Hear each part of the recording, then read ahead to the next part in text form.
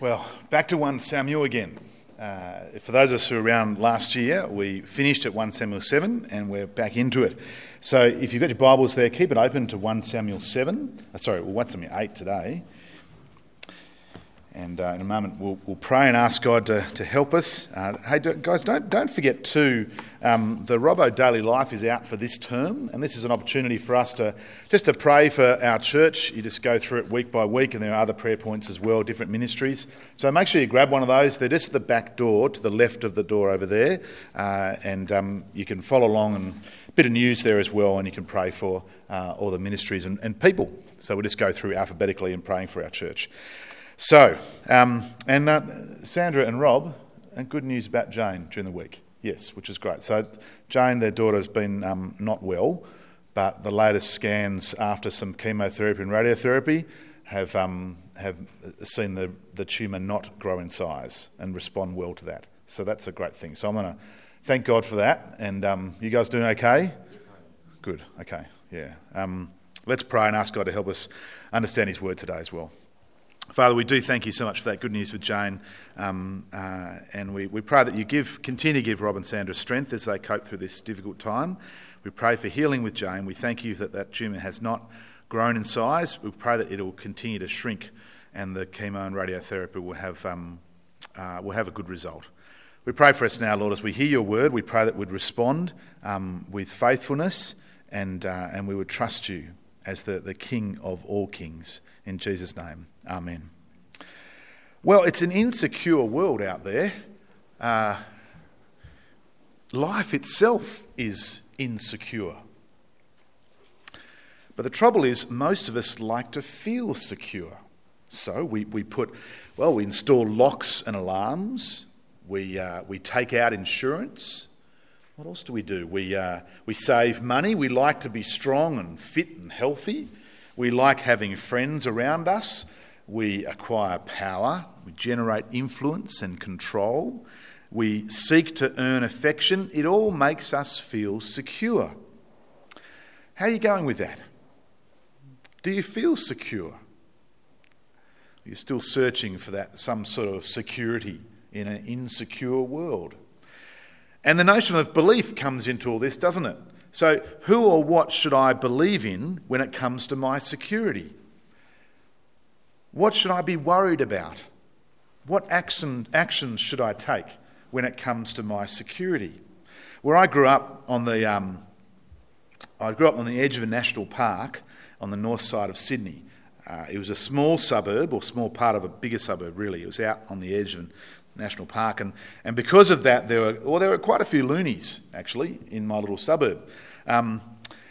It was the 1980s, and what I knew of, at least, I say at least because I'm pretty sure there was more, but at least two families who had made themselves and built themselves nuclear fallout shelters.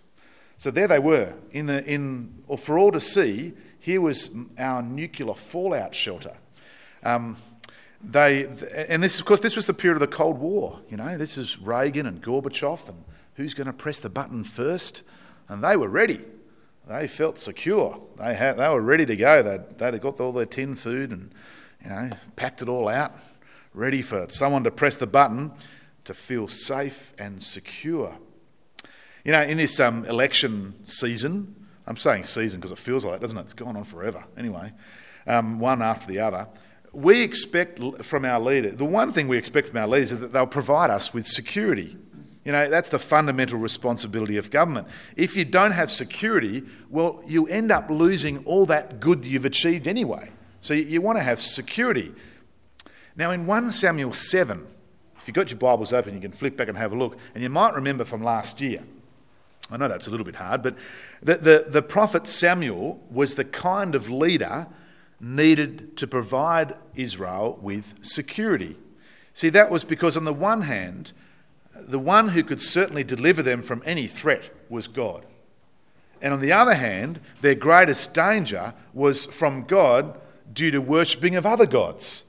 And so the heart of Samuel's leadership was calling people back to the Lord. 1 Samuel 7 verse 3. And praying to the Lord for the people. 1 Samuel 7 verse 9. That was the kind of leader that Israel needed, and Samuel was the leader God provided. Now, the chapter closes with a bit of a summary statement. I've got it here up on the screen. I would like to have it just up on the screen. Is that going to work for us, guys? There we go. A bit of a summary statement of the rest of Samuel's life and the leadership he provided Israel. And you can see in verse 15 there that he judged Israel in the sense, really, that he led them in justice and righteousness. That's what it meant to judge Israel. And so as we come to the beginning of chapter 8, well, we jump forward probably a number of years, really. We're not really quite sure how many years. We jump forward a number of years, and Samuel is now old. And there have been good years in Israel leading up to this moment. But now, as Samuel has reached old age, the security Israel had enjoyed has come under serious threat. So, point one, if you've got your outline there, and you can write a few notes down, point one is the threat to national security. Now, I try to find some... I try to find a bit of an illustration here, or a story to introduce us to the idea of the threat to national security. And it was a little bit tricky, to be totally honest, because what happened when I Googled threat to national security, and at that point I started to feel a bit nervous, because if you did that in Dubai, by the way, you'd get a knock on the door. But anyway, so I Googled threat to national security, and the first 3 pages of Google were all to do with Donald Trump. I'm just going to leave that there. Not going to say anything more, just going to leave it there. So anyway, now 3 factors contributed to the perceived threat to Israel's national security. Here's the first one: Samuel's age. Now you remember from 1 Samuel began with an old man leading Israel, a guy called Eli, who was a priest.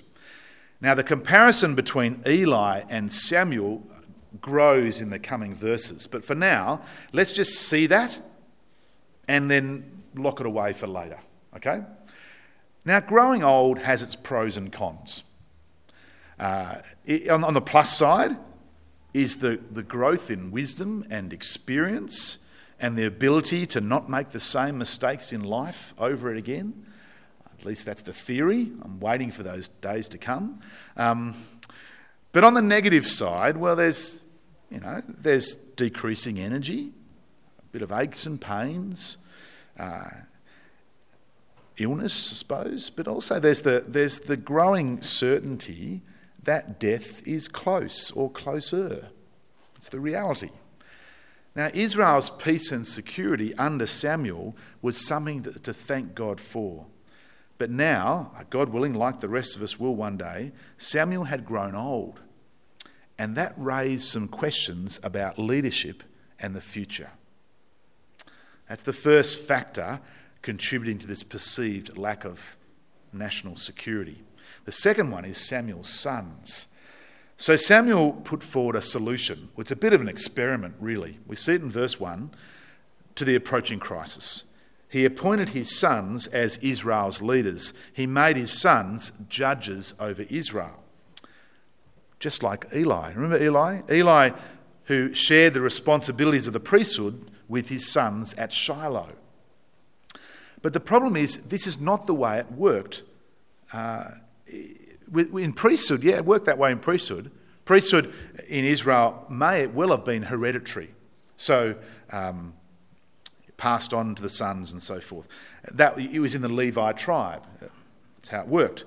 But not the role of the judge. And so this was actually made clear back in Judges chapter 8, and I've got it up on the screen here. Judges 8 is when the judge Gideon, after a rousing victory, asked the people demanded Gideon to establish a dynasty. They said, "Rule over us, you and your son and your grandson, rule over us." But Gideon refused, rightly, and he said to them, "I will not rule over you, nor will my son rule over you. The Lord will rule over you." Now, we're not sure why then Samuel appointed his sons as judges. He would have heard of this occasion, would have known of it. Well, maybe he was just desperate. At the end of his life, he knew There had to be someone following him. Maybe he was just desperate. Or maybe as his sons were appointed in Beersheba, and that's a good distance from where he was in Ramah, Samuel's home, Samuel's plan was then to extend his justice further into the land. Maybe that's what he was thinking. But we really don't know. Well, it was a failed experiment. Verse 3. The parallels here between Eli and Samuel now become more obvious. Like Eli's sons, Samuel's sons did not walk in his ways. Look at verse 3. But his sons did not walk in his ways. They turned aside after dishonest gain and accepted bribes and perverted justice. So instead of pursuing justice, that's the task of the judge. Remember, justice and righteousness, they lead in justice and righteousness. The task of the judge is to help Israel pursue justice. They did not do that. They pursued personal gain and perverted justice. Entrusted with the service of the people, both the sons of Eli and the sons of Samuel abused the people's trust by putting themselves before those they were supposed to serve. As one commentator put it, they were users, not servers. They were takers, not givers. Now, that does start to raise good questions, doesn't it, about godly leadership, don't you think? And what characterises godly leadership? Whether you're a leader now or you desire to be, and you should desire to be, lead God's people. But if you want to serve here at church, say, and lead in that way, maybe it's in music, maybe it's reading the Bible up front, leading a service, leading one of our community groups, our Bible study groups, what characterises your leadership? It's a good question to ask. We start to get a good answer here in 1 Samuel 8. Well, as we read, one thing is made abundantly clear, though, that at the end of Samuel's life, Israel's well-being cannot be guaranteed by the sons of their leaders. The old age of a great leader like Samuel was therefore a crisis. The peace and security and prosperity of the years under Samuel were in danger if his sons were to play any role in Israel's future. So, the people put forward a proposal. Perhaps we could call it a demand, because certainly it sounds like a demand at the end of the chapter, doesn't it? It's a proposal that would aim to establish the security of the nation, and it would change Israel forever. So, and this is the next little point you're out, the people's demand, verses 4 to 18. We can break this section up into conversations, because that's sort of how it works, doesn't it? Each exchange involved the people to Samuel, Samuel to God, God to Samuel, Samuel to the people. And it begins with this proposal from the elders of Israel. Let's look at it, verses 4 and 5. So all the elders of Israel gathered together and came to Samuel at Ramah. They said to him, "You are old." I like it how they don't beat around the bush, do they? Thanks for letting me know again. "You are old, and your sons do not walk in your ways. Now appoint a king to lead us, such as all the other nations have." The people to Samuel, "Give us a king to judge us. For Samuel, you are old, and your sons are dodgy." That's my translation. "Your sons can't be trusted. Give us a king like the other nations." See, first, let's think about this for a minute, though. This is an odd demand in the circumstances. The people demand a king, right? And kingship works on the principle of hereditary leadership. So a father being succeeded by his son. Now, wasn't it nice to have a royal baby this week? Do you like royal babies? Good for you. A royal baby, a son who will succeed. Well, sadly though, we will never have. I don't think we're going to have a King Archie. Isn't that sad? Doesn't it sound so good? He's unlikely. He's seventh. I think seventh in line to the top gig. I don't think he's going to get there. Seventh in line. It might be. Yeah, no. I don't think he's going to get there. But I must admit, I was a little bit surprised when they took my suggestion. So good for them. For those who don't know, I've got a son called Archie. Anyway, now it didn't seem to click with the elders of Israel that hereditary leadership was the reason for their crisis right now. Remember, Samuel's dodgy sons. And they wanted to replace what they have now, which was including Samuel's dodgy sons, hereditary leadership, which hasn't worked, with something that is effectively the same, kingship, hereditary leadership. It's pretty dumb, isn't it?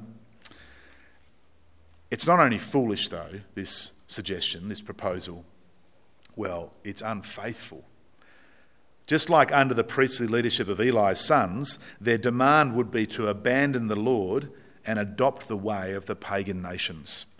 Now, under Eli's sons and pretty much the history of Israel, when you abandon the Lord, you follow the gods of the other nations. When you follow the gods of the other nations, you abandon the Lord, vice versa. And that's the heart of this proposal. It was abandonment of the Lord, and it came down to two things. One, they asked for a king to judge us. This was not the way, not what God had previously provided. It was walking away from God's leadership. It was replacing God's system of leadership with their own one. First mistake. Second, they asked for a king like the other nations. And that was a remarkable rejection of Israel's calling to be a treasured possession. Remember Exodus 19, after the Ten Commandments, or just before actually the Ten Commandments were given. Leviticus 20, Deuteronomy 4, a kingdom of priests and a holy nation, God says you'd be. You'll be separated from the other nations. You'll be my people. So this was a rejection of Israel's calling to be that treasured possession. You see, kingship wasn't really the big issue. In fact, it made a bit of sense, didn't it, really? The real issue was the phrase, like all the other nations. That was the issue. They were opting out of a covenant made with the Lord and adopting a pagan model, a non-believing model of nationhood. We want to be like them. We want to be like them, they said. It's got a familiar ring to it, doesn't it? Don't you think? I just want to fit in. I just want what they have. What they have brings me comfort and security. I just want that. Rings a bell, doesn't it? Well, we've spent a bit of time on this proposal, which I've called a demand, because it was so important. Their request would change the history of Israel. I guess we'd say you'd change the history of the world, wouldn't it? Okay, let's see how God responds. Well, first, Samuel prays to the Lord in verse 6. Verse 6, but when they said, give us a king to lead us, this displeased Samuel, so he prayed to the Lord. Now, in Samuel's eyes, this proposal is evil. Actually, the Hebrew is quite strong. It reads literally, the thing was evil in the eyes of Samuel. Samuel rightly saw it as a rejection of God's ways, an attempt to find security elsewhere. So Samuel prays. We're not quite sure what he prays, but we're very used to Samuel praying and interceding for the people when they've gone the wrong way and asking for God's mercy. So another example is 7 verse 5. Now the Lord speaks to Samuel. His answer, well, it's quite surprising. Let's read 7 to 9. And the Lord told him, listen to all that the people are saying to you. It is not you they have rejected, but they have rejected me as their king, as they have done from the day I brought them up out of Egypt until this day, forsaking me and serving other gods, so they are doing to you. Now listen to them, but warn them solemnly, and let them know what the king who will reign over them will do.